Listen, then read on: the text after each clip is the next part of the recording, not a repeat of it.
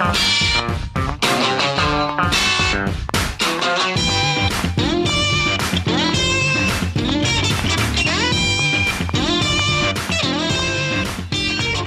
you know you're in for a treat when you hear that tune, because it's time for another edition of the Rec Poker Podcast. And I'm not the only one, because I can see some other heads in the chat booth here bobbing along and rocking and having a good time. I'm looking at you, Rob Washam.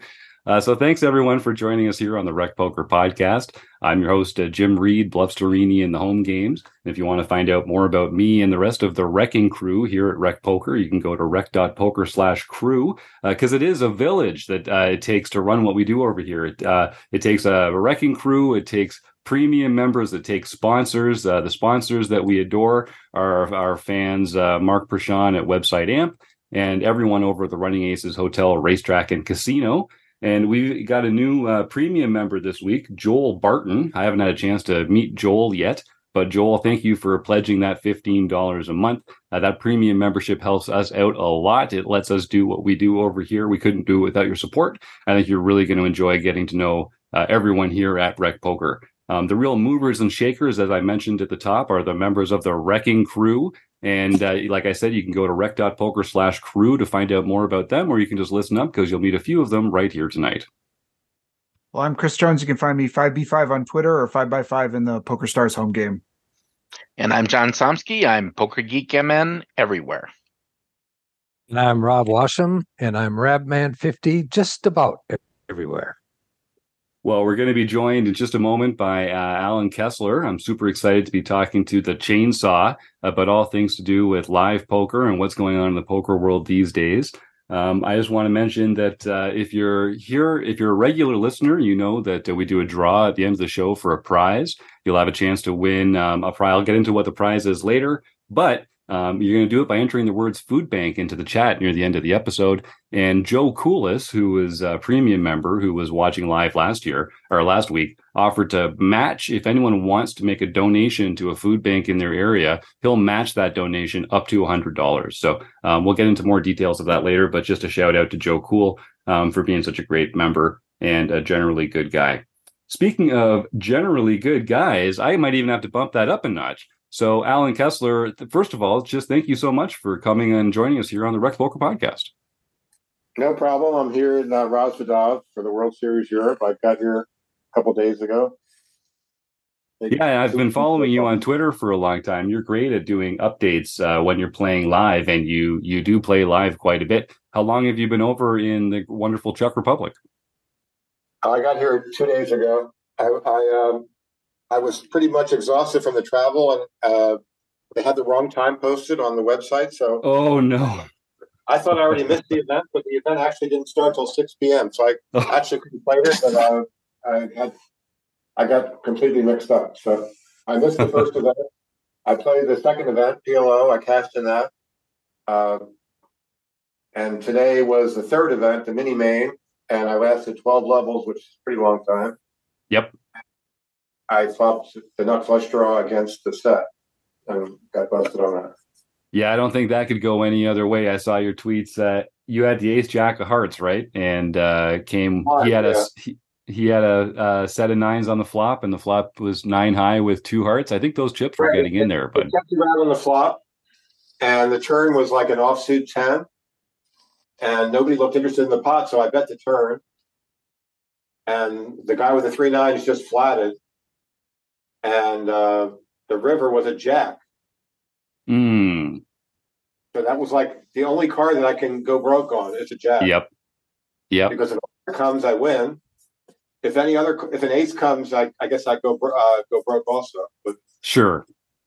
But the jack was actually like the worst possible card. So anyway, I checked. The pot had about what my amount of chips in it, so he bet the pot, and I called. Yep. I love talking to professional veteran players when they've busted out of a tournament as recently as you have here, because there's a very approachable sense of, it's not even frustration. It's just like, ugh, oh, well, that's poker, right? Let's start with that. You've played a lot of poker, Alan. How do you respond to moments like this when it just it's the way it had to go, it seems? No, these things happen. I mean, I got lucky yesterday. I had ace, 10, king, king in PLO against the other guy who had aces. And the flop came a 10 on the flop and a 10 on the turn. So, I mean, it does go both ways. But Yep. so I cracked aces with kings yesterday. So, I mean, it's just, if you play enough of these things, like that particular hand, having the ace jack against a set of nines, the way it played out, there's no matter how it plays out, if I bet the flop on the flop and he calls or however it plays out, I'm going to go broke. So Yep. that hand was just predetermined. So a lot of those things are just happen like that.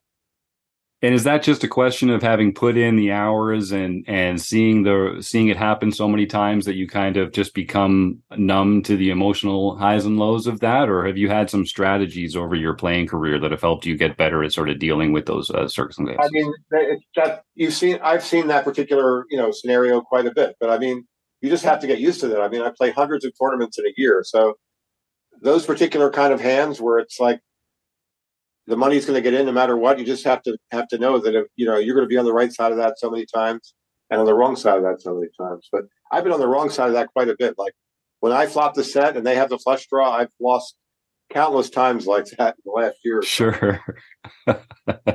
Well, I could talk your ear off. I'll tell our YouTube viewers if they'd have any questions for Alan, feel free to type them into the chat there. I see Dark Angel's getting a head start on that. And of course, the other members of the Wrecking Crew here, feel free to just unmute and we'll call on you. So Alan, so let's talk about that a little bit. You just mentioned like you play hundreds of tournaments a year. I think our listeners probably know you as a live pro tournament player. How would you describe yourself if someone asked sort of what was your role in the poker industry these days? Well, I travel. I travel a lot and I play a lot, but I will support events that I like a $400 event at the Orleans mixed event with like a $3,000 or $4,000 first place. It's not going to change my life in any way, but I will still support it because I like the fact they run those events. So I played a whole series of those events like a few weeks ago. They had like 600s, 400s, Omaha, Rose, Horse, whatever they had, I played because I like to support those type of events. Even though the money is not the thing, it's just the challenge of playing and being able to have a nice time and seeing all my friends there, that kind of thing. So it's not just playing to win the money. For me, I already have enough money. I play what I want to play. Like I wanted to come to Europe. It's expensive to come here, and it's a major commitment to come to Europe and play all these events. But I wanted to come. I wanted to run, try for a bracelet. I came in second here one year in a bracelet. So I just said, you know what, I'm going to do it. So I came here. That's great. Well, it sounds like you're living the life then. I mean, that's the dream for a lot of our listeners. So travel around the world playing poker. I'm considered like an expert, quote unquote, on structures and how things should be run. And some tournament people respect my opinion. Other ones will just block me and not even talk to me. So certain venues, if I go there and I suggest something, like Thunder Valley, I'll give you as an example. If I talk to Ben Irwin there and I say, look, you should have more mixed games. And he says, well, tell me what 4 mixed games you want. And I tell him the 4, and we just had a series there, and he ran the exact 4 games that I wanted, and they were very successful. Or like South Point, for example, they were running a series this past summer, and they posted a structure, and I said, I put on my Twitter, I said, this is a ridiculous structure. No one's going to come here and play that. So then they challenged me. They say, well, we need a structure that has a lot of play that will take exactly 13 hours. So I wrote it up. And they ran it. It ran 13 hours and was very successful. So, a lot of places will just scoff at whatever I say, but there's other places that actually listen to me. Like even Jack Effel. If you Google Jack Effel and my name, you'll see that there was one year that they modified the structures for the mixed games midway through the series based on my suggestion, which is like unheard of. Yeah, midway through the series. Yeah, no kidding. Yeah. Yes, because so many people were complaining and like they reached out to everybody. They said, "Well, what can we do to fix it?" And I printed out something, a way to fix it, and whatever I printed, I forget exactly what I suggested, but they went with it like verbatim, basically. So, after playing for 20 years or so, you get to figure out like what's good and what's bad. Like in general, skipping levels is bad. Short levels is bad. Things like that. And there's some places that do short levels and skip levels, which is really, really bad. So anybody that does that, I rip them. So yeah, go ahead, Chris. Well, and Al, I just kind of wanted to expand on that. For our listeners who are familiar with you, I think they know that you're kind of an advocate for structures, and if our listeners are first time have kind of hearing from you, maybe they're not as familiar. And I'm curious what your advice would be for maybe a recreational player who's never thought about, I just show up and play poker, and has never really thought about looking at a structure sheet and what's good and what's bad and what should I be looking for as a player when I'm entering into a field. You mentioned a few things there, but I'm curious, what would be your advice to sort of a recreational player who's just starting to maybe think about what should I even be looking for in these things? Well, the main things you want to look for are the stack size of chips that you get, how long the levels are, and the main important thing is if they skip any levels. So what I mean by skip levels is, let's say you're playing 2 and 400, and there's a common thing lately where places go from 2 and 400 to 3 and 600, right? Because they don't have the chips for 250, 500. That's their explanation. But you can actually play 300, 500, or 200, whatever it is. You can fit the other level in. But by not having that extra level in there, the 200, 400, 3-6, and then 4-8, what that means is in 30 minutes, the structure is completely double, which is unacceptable. That means, so think of it this way. You've played 2 and 400. The level ends. Now you play 30 minutes of 3 and 600. And in 30 minutes, you've just gone from playing 2 and 400 to 4 and 800. So if ever the structure doubles in one level, there's something wrong. That's like one of the key things you should always look for. And I find this all the time. Places like to skip the 3,500 level or the 2,500, 5,000 level are the key ones they like to skip. But there's other ones they skip. Like you just have to look through it and see if anything's skipped. But also you need to get a reasonable amount of chips to start with. In mixed events, I have a thing called the 10-bet wall. That means at what point do you have 10 times your bet? So let's say you get 25,000 chips. That would be the level that you're playing 1,200, 2,400. So in general, that should be several hours into the event. If it's less than like 3 or 4 hours into the event, then it's probably a very fast mixed structure, and you're probably not going to have much play because mixed structures, you have to have at least 10 bets to maintain the structure. So yeah, I think a lot of recreational players don't appreciate the difference that a good structure can make to a tournament. And is it just as? Yeah, please. Yeah. No, the good structure is going to give you more chance to to have a bad beat or to make a play, to make a check raise. But I mean, once the stack gets so shallow, it becomes what they call a shove fest, and then there's really no play. Like people will either go all in or they'll fold, and that's not really poker. That's just making all in or fold decisions. And like I criticize the WPT because they go to a 30-minute structure at their final tables playing for millions of dollars, and I've seen the limits in WPT final tables get to like 12 big bets per person, which when you're playing for a prestigious title or something like that, it should never, like, there's no reason to press that to a 30-minute structure at that point. Like, let the people play. They've played for 4 or 5 days to get to that point. Why all of a sudden do you make it 30 minutes? Things like that are what bothers me. Yeah, and for the listeners that are a little less experienced with those kind of tables, it just means that if you've got a deeper stack and a slower structure, you just have more opportunities to play poker. You've got more chips behind. You don't have to just. You can raise on the turn. You're not committing your whole stack on any street. You have chips, available chips for all streets. It's just I think once people play, a reasonable amount of tournaments, they can tell right off the bat. Like, I know, are you guys from the Minnesota area? Many of us are, yeah. Yeah, I know. Like the tournaments there, like the ones I played at, like Running Aces or MSPT at the Canterbury. Those are very good structures. You get like, I don't know, 25 or 30,000 chips, and they play all the levels. There's no skips. And if you look back, when I used to go to a lot of those events, like 2014 or 15, I was the MSPTs were then called chainsaw approved with quotes around. Yeah, I remember. Yeah, I actually wrote their structures, and their numbers went from like being just an also ran mid stakes tournament series to the number one series in like 2 or 3 years. They went because they used this chainsaw approved thing, and people actually said, "Wow, this is phenomenal!"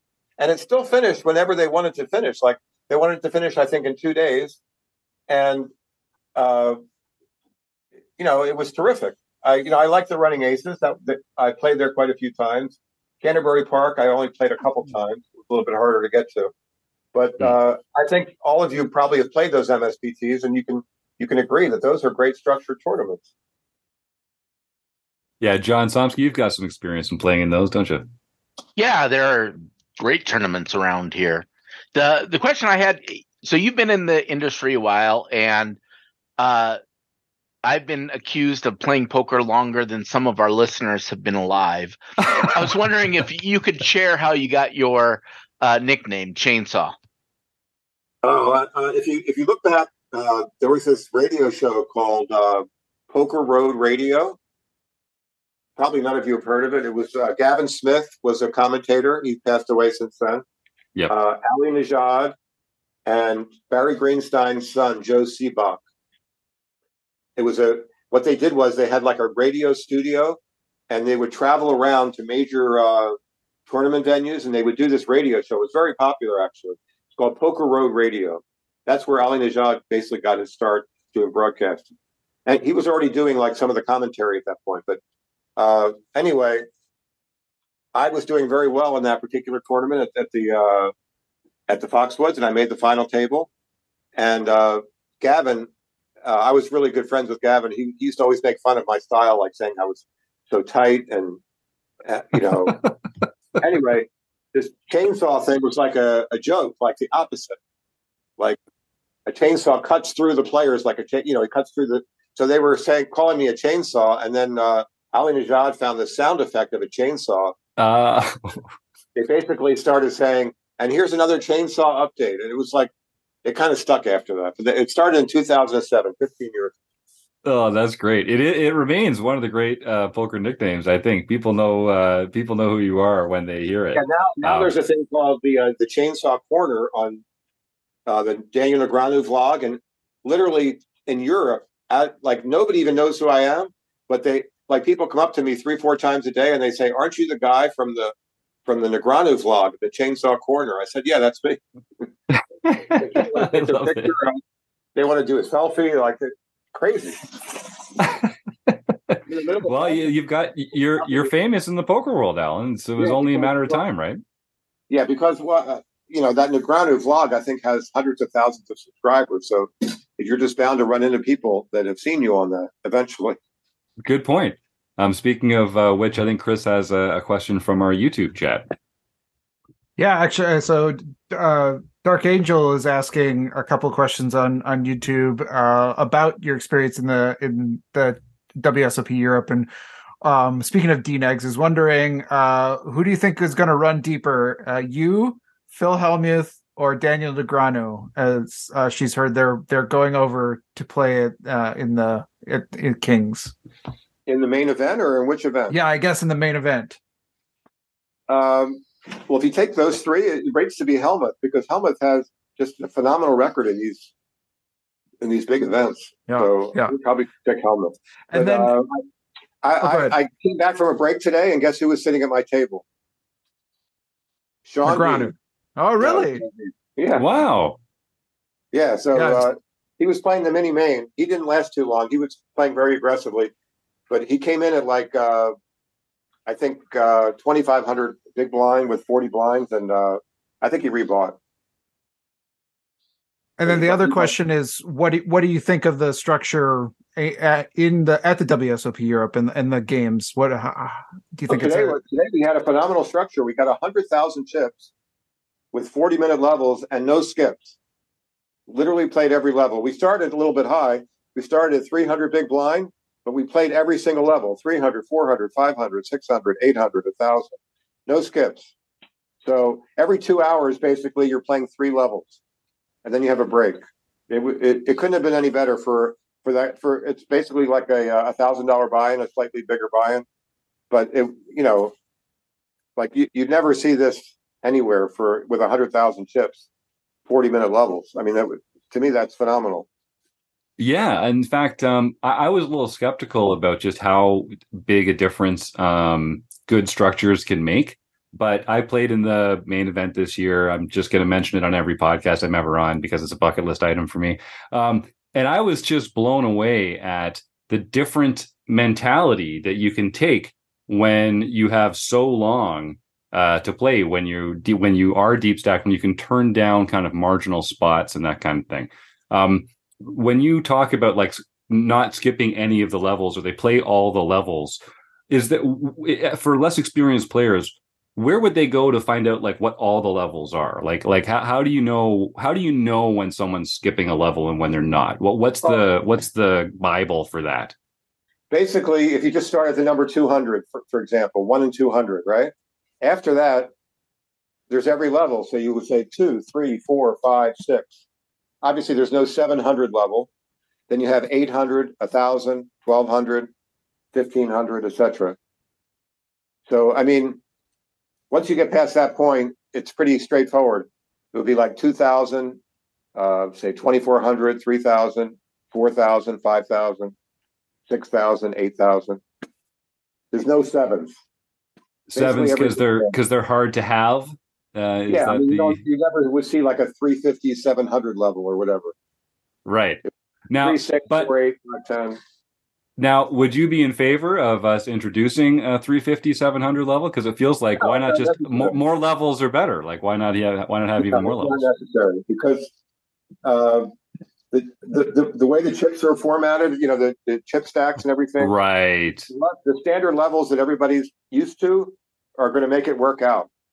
So there's no reason. Like what I did suggest to Jack this past summer, which worked, is the structures were a little bit too fast, and he had made the double levels earlier in the mixed game. So like you'd be playing 1 and 200 twice, and then 2 and 400 twice.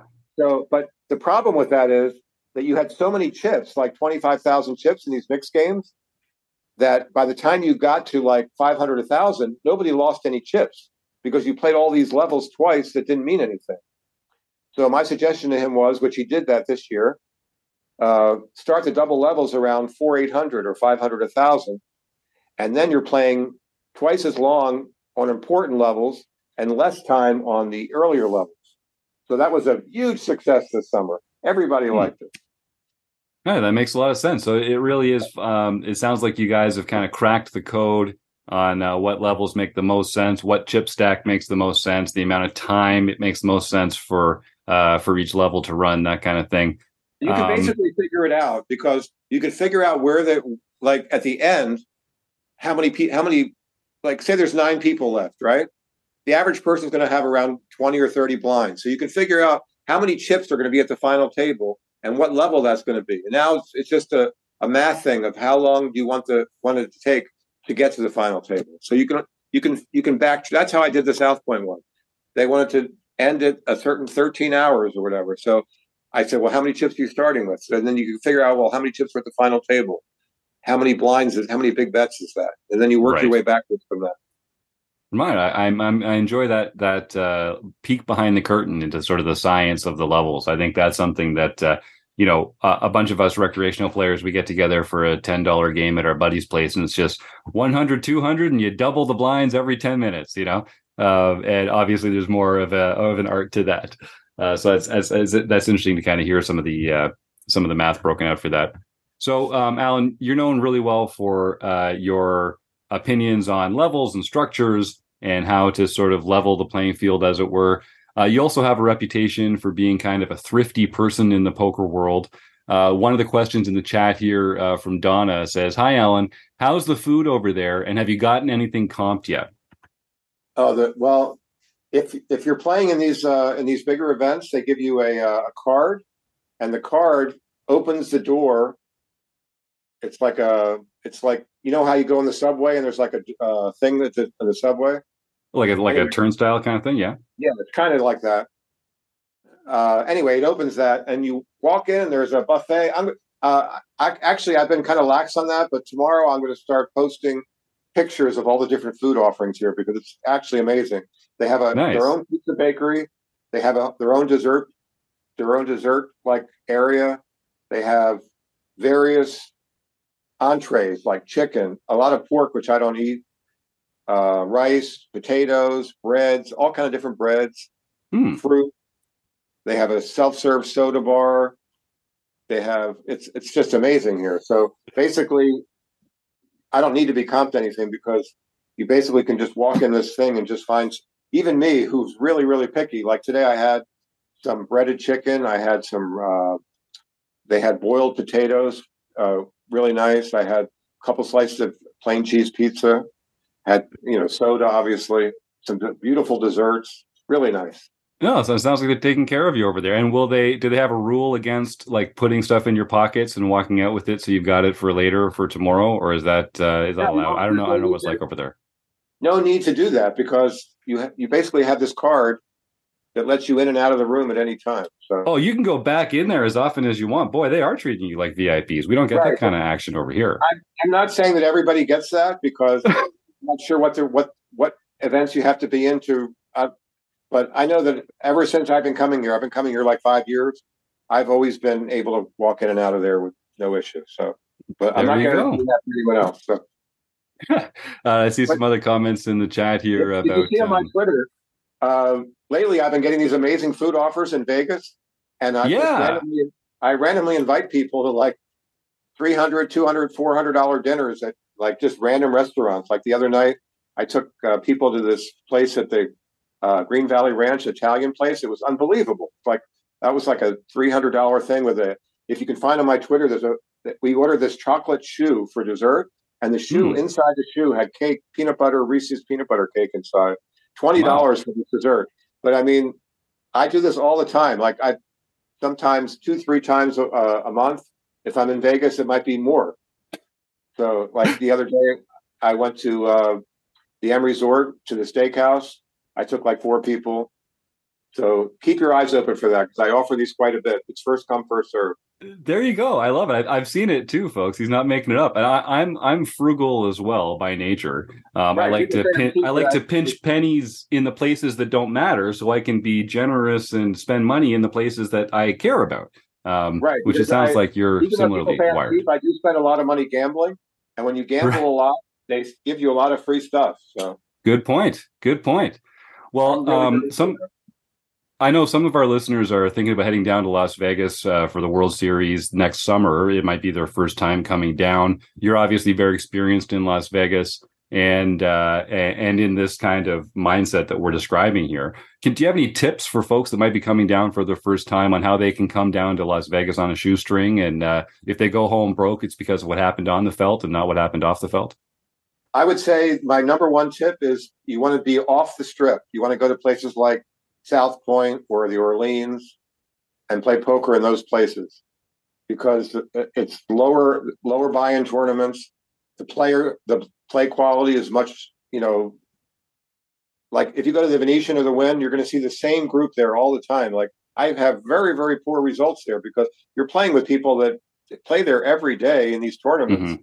And they're bigger buy-in tournaments, and it's the same group over and they're all on their headphones. None of them are interacting with people or anything. It's like a business. But if you want to have fun and you want to get a good value, go to off the strip to places like South Point or the Orleans, and they have tournaments almost every day. That's my number one suggestion.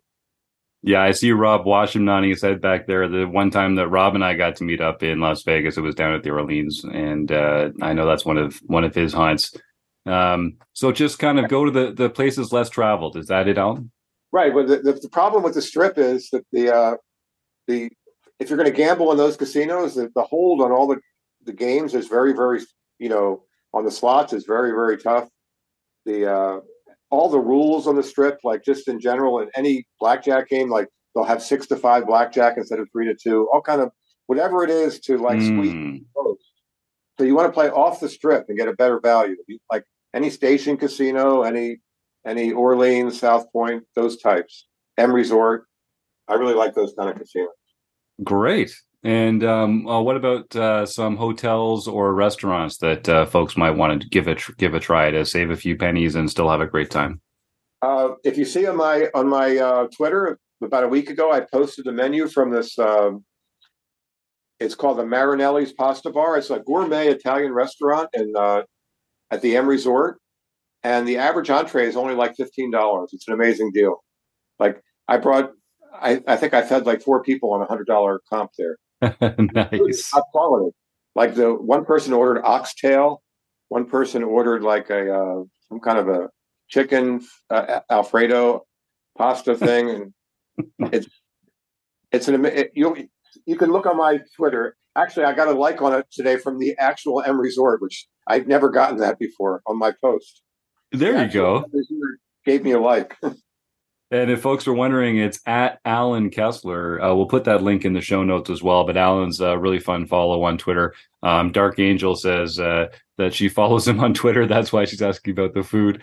We've got a comment from Benjamin Enslow here in the chat asking, how far is off the Strip? Like a cab ride away, or just to get an idea, to just pick a direction and walk in it? Or is there a rule of thumb for that? Well, you couldn't walk.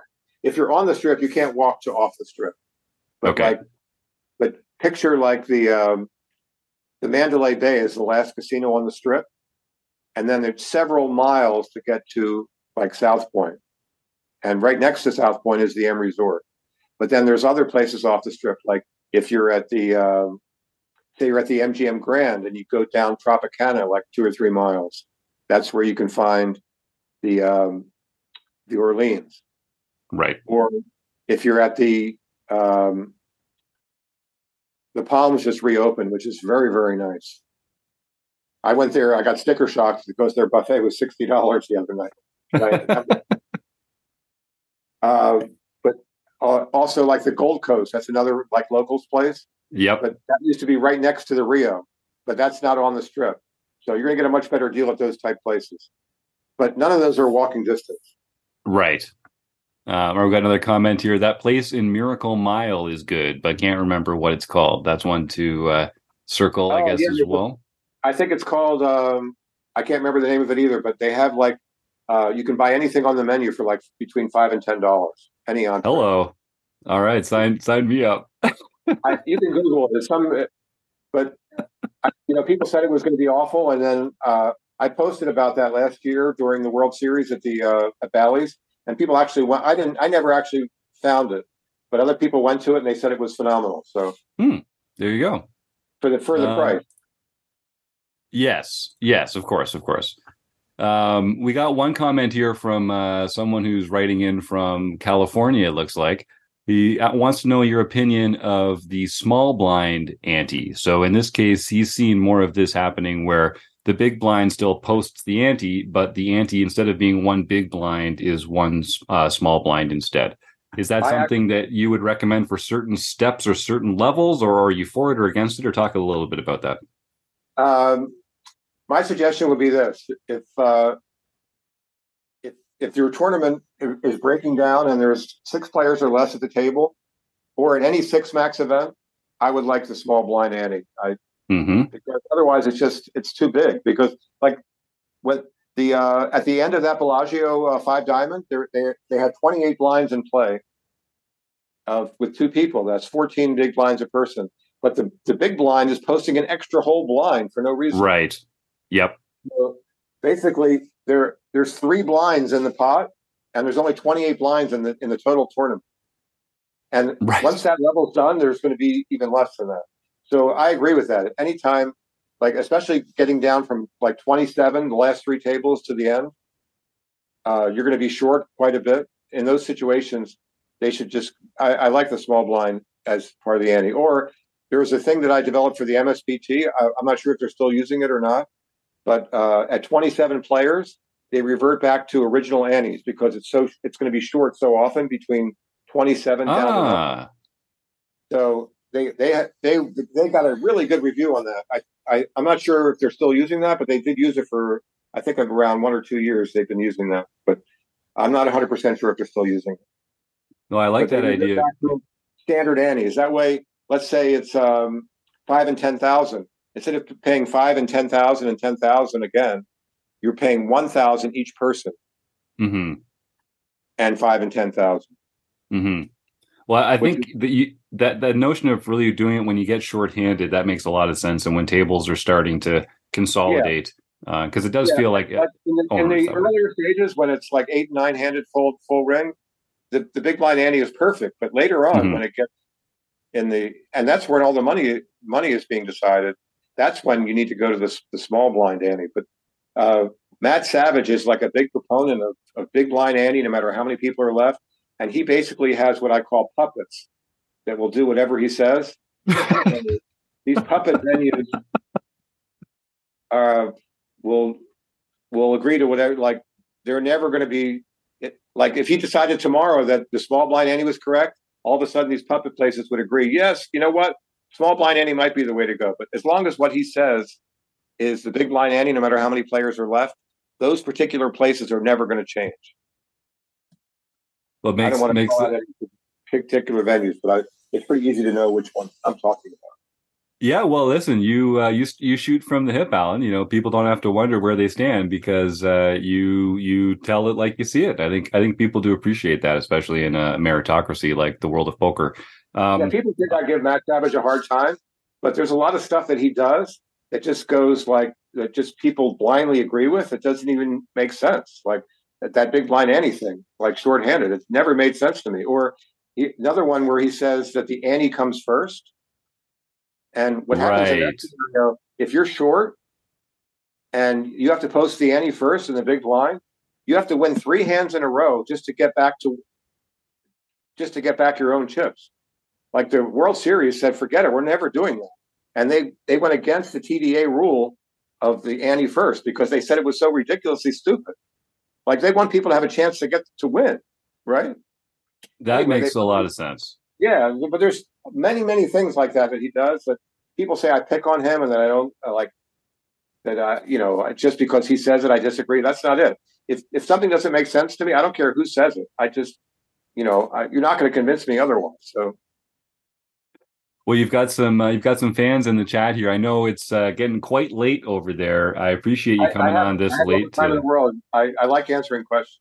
I'm surprised I haven't answered about slot machines yet because I post a lot of slot machine pictures. Well, maybe Rob has some questions about slot machines. I know he's got a family member who's very involved in some tournaments and that kind of thing. I'm more interested in video poker. And I noticed that, I like to play double bonus poker. I noticed that the pay charts on those are going really, really bad. You're getting a lot of 7-5s and 6-4s out there, which are just driving me crazy. Where do you play video poker? Again, I play off strip, but the thing is, video poker is like a solved thing. So the casino is not going to give you the best pay table because the best pay table is close to 100% return. So, like for example, double bonus, that game is like a 98-point-something% return. That's with the best pay table, and that's if you play it perfectly. Which it's very, very difficult to play double bonus perfectly because there's times you just hold an ace when you think you would hold like ace king or whatever. And there's times you hold the ace king. It depends what the exact makeup of the 5 cards are. And it's very hard to play video. If you're playing video poker perfectly and double bonus, they're still going to have an edge over you. So there's no reason to try to, give you such a bad pay table. But if you hunt around at the off strip places, you'll find like 9-6, they call it 9-6 double, which is like 98-point-something%. You'll find that everywhere. So can you guys? Good advice. Yeah, can you guys just tell some of our less experienced listeners or folks who don't play those kind of games as often? You're taking a different strategy when you're playing video poker than when you're playing poker. Is it about maximizing rewards programs or something like that? You're trying to get hands that are on the pay table. So, like 4 aces with a kicker is a very good hand for like 2,000 credits. So, in some scenarios, you would just hold an ace, even though it seems crazy. You might get 3 more aces and a kicker. But like if you hold ace, queen, jack, that's lower EV expected value than just holding the ace. Mm-hmm. Or things like, I'm not giving that as an example, but no. Like, so it's less about actually making a hand that beats another player. It's more about just making strong hands and getting paid for making strong hands. Maximizing what cards you were dealt and drawing to those cards. So it's not actually intuitive. Like there's some scenarios where like 7, 8, 9, 10 is better than a pair of 10s. Like if you had 7, 8, 9, 10, 10. On some games you would hold 7, 8, 9, 10. On other games you would hold the 2 10s.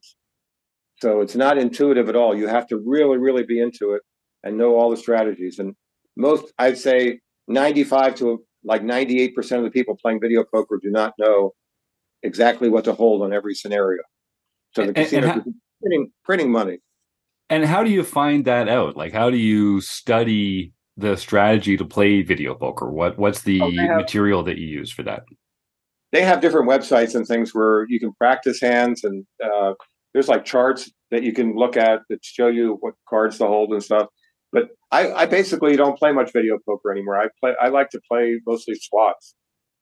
So yeah, we've got a question here in the chat actually from Dark Angel again. What's your favorite slot machine or machines? Currently, I like this one. It's there's variations of the Buffalo. You know where they say I've heard Buffalo everywhere. People keep talking Buffalo. What is this Buffalo mania? What does it even mean? What's so great about it? When you get the whole object of the Buffalo game is to get these like 6 of these numbers in the boxes, and then you go to this bonus game, and now you have to fill like a whole screen of boxes, and it's usually fake. But I've actually filled the whole screen twice. One time I got $19,000 for it. One time I got $15,000 for it. So it does happen, but it's very, very rare. That's called the grand jackpot. All right. It's like the carrot. Everybody's chasing the carrot.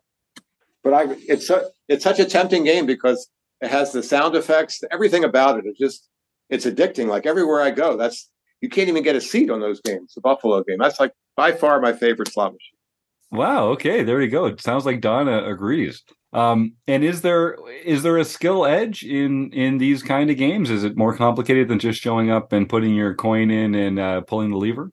Well, some of the games have a tiny like bonus to them. Like there's one called Buffalo Diamond 10th Anniversary, where they tell you how many free games you're playing for.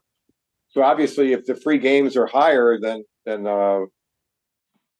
are higher on one machine than another machine, you might as well play the one that has the higher number of free games. But other than that, they're mostly luck. But and do you play any other games in the casino other than slots and poker and the occasional dabbling into video poker? Video poker. I like. There's a game called Ultimate Texas Hold'em. I really enjoy that game because you get to you make decisions on every street. It's like playing Hold'em against the house. Yeah, and you can bet 4x before the flop, 2x on the flop, and then 1x on the turn river. So like basically, if you have an ace, you should always bet 4x. And like I'm sitting at the table and somebody will have ace king, and they will never raise their hand. And like a lot of times they just miss the whole board and they fold. But that's such a huge mistake because ace king wins a lot. Mm-hmm. But I don't know. That game maybe they feel like it's a drawing hand. Yeah, that game is also counterintuitive. Like there's hands like king 5 suited that you're supposed to 4x, and you have to really have the nerve to do it because like whenever you do it, you just lose every time. Yep. Now that sounds a lot like real poker. Yeah.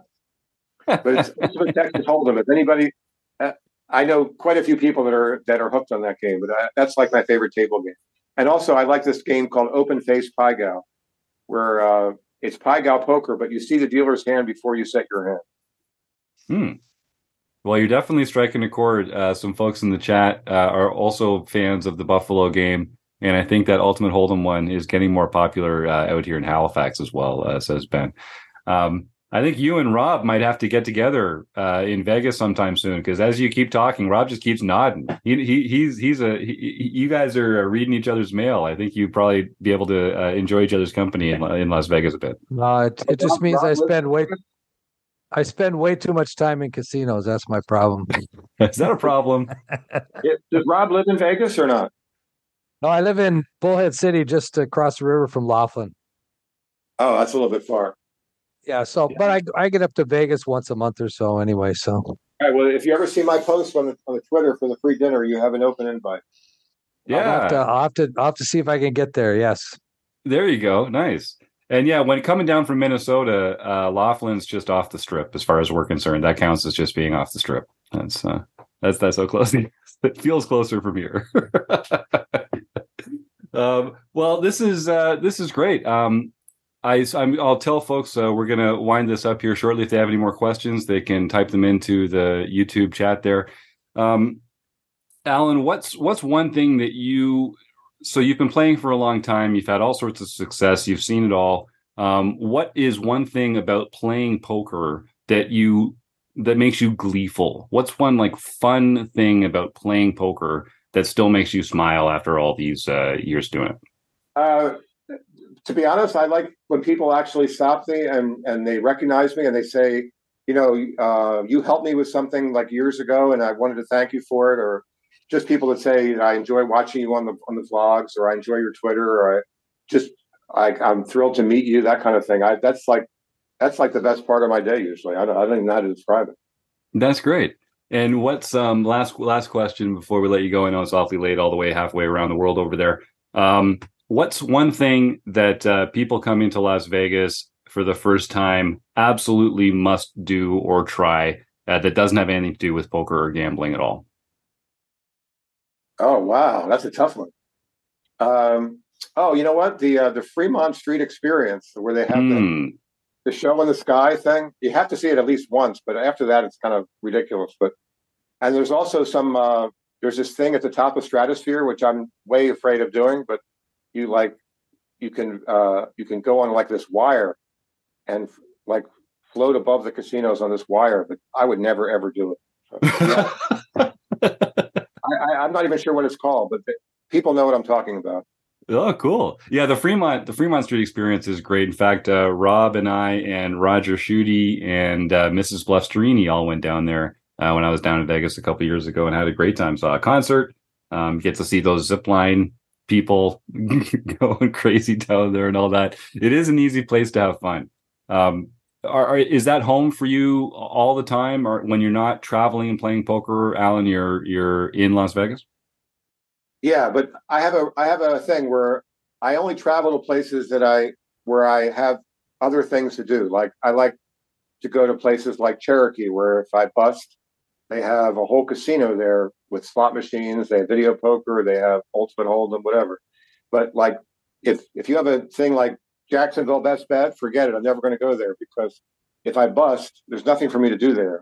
You're in Jacksonville, yeah, right. And it's just another. I'm going to bust and then play. Like, I'm not going to play No Limit Hold'em cash. So I would never go to a place like that. Like, I only go where I have other, like Hard Rock Hollywood is perfect, because I can go in the casino there. I can go, there's 20 casinos in Florida right near Hard Rock Hollywood if I want to go to another casino. But there's certain places where I just won't go no matter what. Like Playground Poker is another one. Okay, so actually I have two questions for you then. So the first one is, why not No Limit Hold'em cash? You just don't like the format? You're just not a cash player? It doesn't appeal to you? No, I've always played mixed cash. And I haven't really played much mixed cash lately, because it's gone to this carnival game theory, which I don't know if you know what carnival games are, but they're not real poker games. Like, it'll be drama hall, 2 to 7, 2 boards, all this crazy, ridiculous stuff. So I'm very, very picky, but whenever I play mixed cash, it has to be limit mixed, and it has to be games that like real games, like stud 8, Raz, triple draw, whatever, any limit game. And my record, like the other day, the last time I played cash, which was probably months ago from now. But anyway, somebody said, well, when was the last time you lost in a cash game? And I literally couldn't remember because I'm so picky on the games that I'll play that I never ever lose in a mixed limit cash game because it's the games that I specialize at. And like if I pick the field of players and I pick the exact games that I want, it's very, very hard for me to lose. So I literally can't remember the last time I lost in a cash game. But people ask me this, and I've never ever played a hand of no limit cash. Well, that sounds like really good advice, folks. I mean, game selection, right? We talk about this all the time. How important is game selection? The thing is, if you know the mixed games, like if you know Raz and high low stud and triple draw, and other people don't know the games as well as you have a big edge. But let's say you walk up to a no limit table and other people have much more experience than you still have a very good chance to win. You can, you know when you have a good hand, whatever. I mean, it's no limit. You can still win. But in limit mixed games, you cannot win as just walking into the game. It's almost impossible. If I asked you to play, I don't know if you've ever played triple draw, right? But if you just sat down in a triple draw game with people that are really good at triple draw, you're not going to have a chance. But even like the average person sitting at a no limit game, they have a chance to win. Mm-hmm. It's completely different. Mm-hmm. Yeah, and we're trying to get some of our listeners, some of our members, a little more interested in mixed games because people talk about how much more fun it is. It's kind of stretches the brain a little. It's harder to solve, so maybe there's some future of poker in that. Did you play in Robbie Straczynski's cash game festival, the mixed game festival down in where was it this year? I don't remember. I know he's trying to do it every year now. But I ripped him on that because every time he does it, like he did it during the World Series against mixed events at the World Series, which is completely, like I said, do it a week before the World Series. But I did play with him in Choctaw. We had like a 10-20 mix with games that I liked, and I won in that game. And he actually played pretty well, I thought. Nice. It plays it at the Westgate. Now, would the Westgate be considered off the strip? 100%. Yeah, I actually like that casino. It's easy to get in and out, and but I don't know if their poker room is really, really small, maybe like 8 tables, and you're not going to if I would never play a mixed game. They're the highest they're going to play is like $4 and $8. See, the problem with mixed games for me is the games that I like the actual limit mixed games, like horse or whatever, stud 8 or Omaha 8. Like the biggest Omaha 8 game that I know of is $8, $16 at the Orleans, and those stakes are going to grind you out on the rake, and it has to be meaningful money. I know people say, well, that's being obnoxious or whatever, but the money has to be meaningful. You have to, for me to put in $16, I want to be able, it has to be like $160 or whatever, $81.60 or $40.80 or something reasonable that it's going to make me play the right way. Otherwise, like $4 and $8, $8, $16, whatever, I'm just not going to have a good time because I'm going to want to play too many hands. I'm not going to play my best. It's not going to work. Well, I know we're going to, I'm going to give the folks in our chat here on YouTube a chance to type the words food bank into the chat here. We'll do our draw as soon as we let Alan go. Alan, I'll encourage our folks again to follow you on Twitter at Alan Kessler. Is there anywhere else that people should reach out if they want to get in touch or if they want to learn more about you or what you're getting up to? Well, my Facebook is sold out. So I think you can follow me on Facebook without actually being a friend. I'm not sure exactly how that works. Okay. It's like I have quite a few of those. But the actual friend thing caps at 5,000. And that's every so often one space opens and then somebody takes that space. So I'm not exactly sure how that works, but there's a way to follow on Facebook without actually being a friend. So you could do that if you want. All right. And otherwise, like I say, check him out at Alan Kessler on Twitter. Well, Alan, this is great. It's been fun getting to know you a little bit. Are there any more YouTube questions or no? That's it? Let me see. Well, there's some people saying that they'd like to join you for some mixed games. There's some people saying that they've got the Buffalo music in their head now and they can see the Stampede across the screen. Let me see. No, we I think you answered all the actual questions here. We got one more. So when you're over there, what percentage are you tipping? The tipping here is weird because, like, I've been sitting in this in the buffet area where it's basically all you help yourself. There's no service even of drinks. It's all everything is help yourself. So I watch, and nobody ever leaves a tip. I think that's a Europe thing, though. So yeah, me too. What the deal is, but I'm going to look into that further because, like, I don't feel right. But the person, all they're doing is removing your plates. They're not really doing anything else. So I'm not sure. It's like you're tipping the busboy at a restaurant. I'm not sure what the protocol is, to be honest with you. But yeah, I know it is different over there where they actually pay a living wage. The tipping culture is less prevalent. Like I've been posting my bills from these restaurants in Vegas, like between $200 and $400 bills, and no matter what I leave, I call it tip shaming. The other day we had like it was like a $200 and some bill, and we left like $30 or $40. And people were saying, well, you didn't leave enough. I said, why not? They said, because it was a comp, you have to leave more. I said, but that's not how it works. But like, if somebody takes care of you and you leave $40 for one dinner, I think that's plenty. Well, the final comment here in the YouTube chat is from Dark Angel again, saying, good luck, Alan. She'll be modding on the King stream, so we'll be on the rail there. People are going to be looking forward to following some more of your action before you pack it up and bring it back to the US of A. How long are you staying, and how many other events are you playing in before we let you go? I'm playing every day until the 15th of November. Amazing. So you got a couple weeks. People want to get. I almost forgot this. I can do a plug for this. Hold on. If people want to get action on you can buy as little as like $5 worth of action on any of my events, very low markup on Stake Kings. You just, the link is on my Twitter, or you just go to Stake Kings and it has you select the player and select my name. You'll see what it like.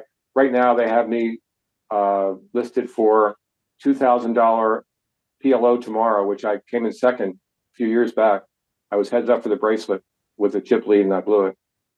And, the next day is another one of these mini mains, the last flight of that. So there's some shares available in those on Stake Kings. STAKE Kings.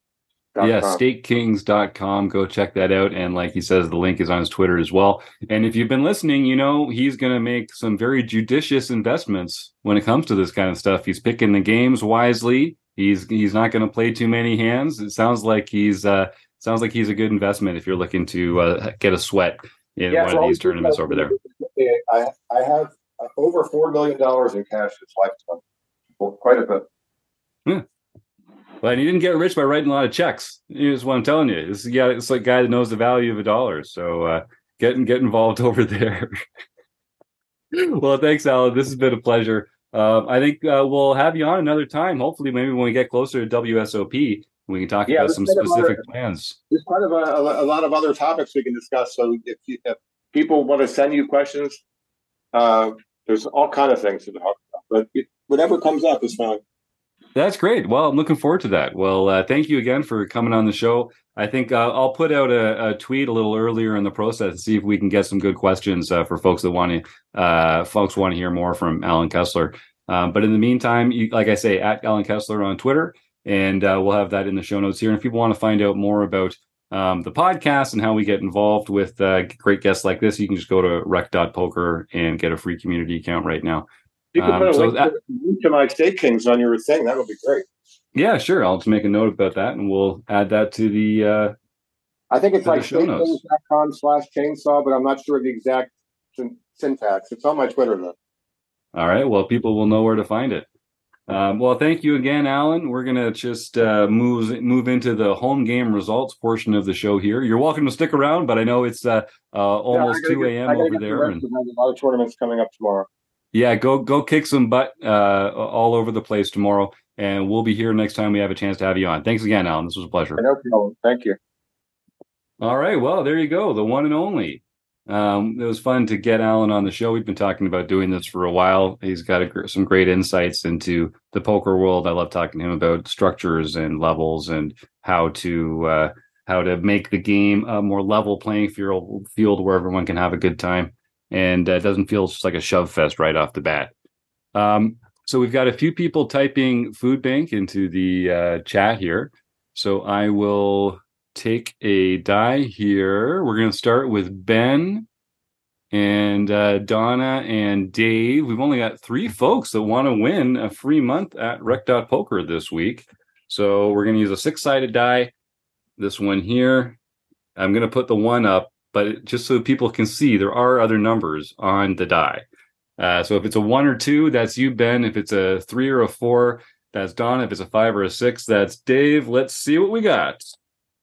A 6. Oh my God. Dave. See, we were really screwed there because we were either going to roll a 1 or Evil Roy Slade was going to win another Rec Poker prize. So I think Dave's already maxed out the coaching credits available through this program. But Dave, send me an email anyway. You know the drill, jim@rec.poker. Let me know you won the draw, and we'll make sure that we take care of you in some way.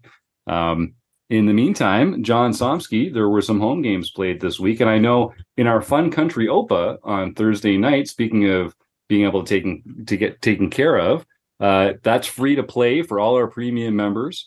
It's 9-player sit and go on the Fun Country poker platform, which is a lot of fun. And the winner gets $25. This past week, the winner was Jim Gibson. We call him the real Jim. And he got to claim a $25 Amazon gift card, compliments of Fun Country Poker. So congratulations, Jim. And thanks to Fun Country for that. John, what's going on with the rest of our home games? Well, before we start the home game thing, I'm going to interrupt myself here. And I was just wondering what the Canadian tax laws are like. Is Evil Roy going to need to claim his Rec Poker membership as a secondary job? Now, that's a great question, John. I happen to know that gambling winnings up here, unless you are registered as a pro, they count as windfalls, and therefore they are not taxed. So he's going to get to keep 100% of his winnings. If he is but he doesn't get to write off his losses unless he claims himself as a pro. And I think there's a bunch of red tape around that too. So I don't know if that specifically answers your question, but we are living in the land of the free where you get to just keep whatever you win, which is a wonderful thing. All right. I am very happy for Roy. Yeah, how can you not be? So on October 24th, MN Ted, Phil Fuhrer, got his 5th nightly victory for the year. On the 25th, Poker Geek MN John Somsky got his 8th. All right. Yeah. Congratulations. Nice. Well, thank you. Isma got his 5th nightly victory for the year. Just doesn't even bother him at all anymore. Yep. Ship and Flick Wreck, Luke O'Driscoll got his first nightly victory for the year. That's a new name. What's it? Say that again. Ship and Flick Wreck. Yeah. That. And you practiced that one. And Flip Wreck. No, I actually just rolled right off my tongue. You've just gotten a lot better at this over the years. Poker Karma 96, Kim Lepa got her first nightly victory for the year. And Keck Geek 65 got his nightly victory for the year. Uncle Tom's Cabin won the daily mixed event. And speak of the devil, Evil Roy CA, David Westerveld got his 7th international victory for the year. He's on fire. And East Coast Bitter, Ben Enslow, got his 5th international victory for the year. He loves those international You join the chat and you're just going to win. I mean, you're just good point. Represent That's a great point, chat, Chris. Man. Represent chat. Let's go. A lot of these nightly tournaments have 50 to 70 runners in them. The fact that the people showing up in the chat here keep being the winners, it's because the more involved you get, the better at poker you get, the better your run good. It's a recipe for success. Join the chat, folks. Win a prize. Exactly. Or actually, the more involved you get with Rec Poker, the better you're going to be. Whether it's be in chat, in the forums, however you do it, it's good for you. In fact, I'm going to tease something. Speaking of getting more involved with Rec Poker, one of the people that we just mentioned in the winner's circle is actually getting more involved with Rec Poker. And it's we don't have anything that we can share right now live on the air, but you're going to learn a little bit more about some of these members over the next little while. I'm pretty excited to be sharing that when the time comes. Yeah, Chris doesn't know. No, you guys don't even know. Everyone's completely in the dark. You're just going to drop this little tease and then just walk away. I wasn't even going to say anything about it, but the fact is, it's all coming together, and I'm excited. I'm excited to see what the future holds for this other member that we're discussing right here. Well, Torner Joshua Campbell won the LPP event, second for the year, and He can contact Jim at rec.poker for his free month at Learn Pro Poker. Yeah, he's not going to want to miss that. Josh, if you win the Sunday night tournament, again, it's free to enter. And the winner gets a free month at Learn Pro Poker, which is usually $40 or $50. So that's a heck of a deal. You send me that email, Jim at rec.poker, and we'll get you hooked up with your prize. So yeah, a couple other things just while we're sort of wrapping things up here. I know we're going to go record our forums edition of the podcast shortly, and I hope all our premium members that are here in the chat are interested to come join us in that. That's always a fun time, and it's a great way to get more involved and to share your insight with the rest of the panel here. And if you're interested in getting more involved, I would say the first thing that we're doing that I would advise people to try out would be our online plan hangs. This every Tuesday night we get together. Our premium members hang out in a Zoom call while we're playing in the nightly home game. We usually get some fun guests coming in from time to time. Kevin Mathers, or Kev Math, is a regular fixture there when he's not off kicking butt in Malta himself. That's a great way to do it. And on the fourth Tuesday of every month, we actually open it up to our community members. So you don't have to be a premium member. You just have to have a free community account at rec.poker. Head on over there. All it takes is an email address and a smile. And you can join the rest of the group here on Tuesday, November 22nd will be the next community OPA. But that's a lot of fun, and I encourage people to go and check that out and just say hi. You don't even have to share your screen if you don't want to.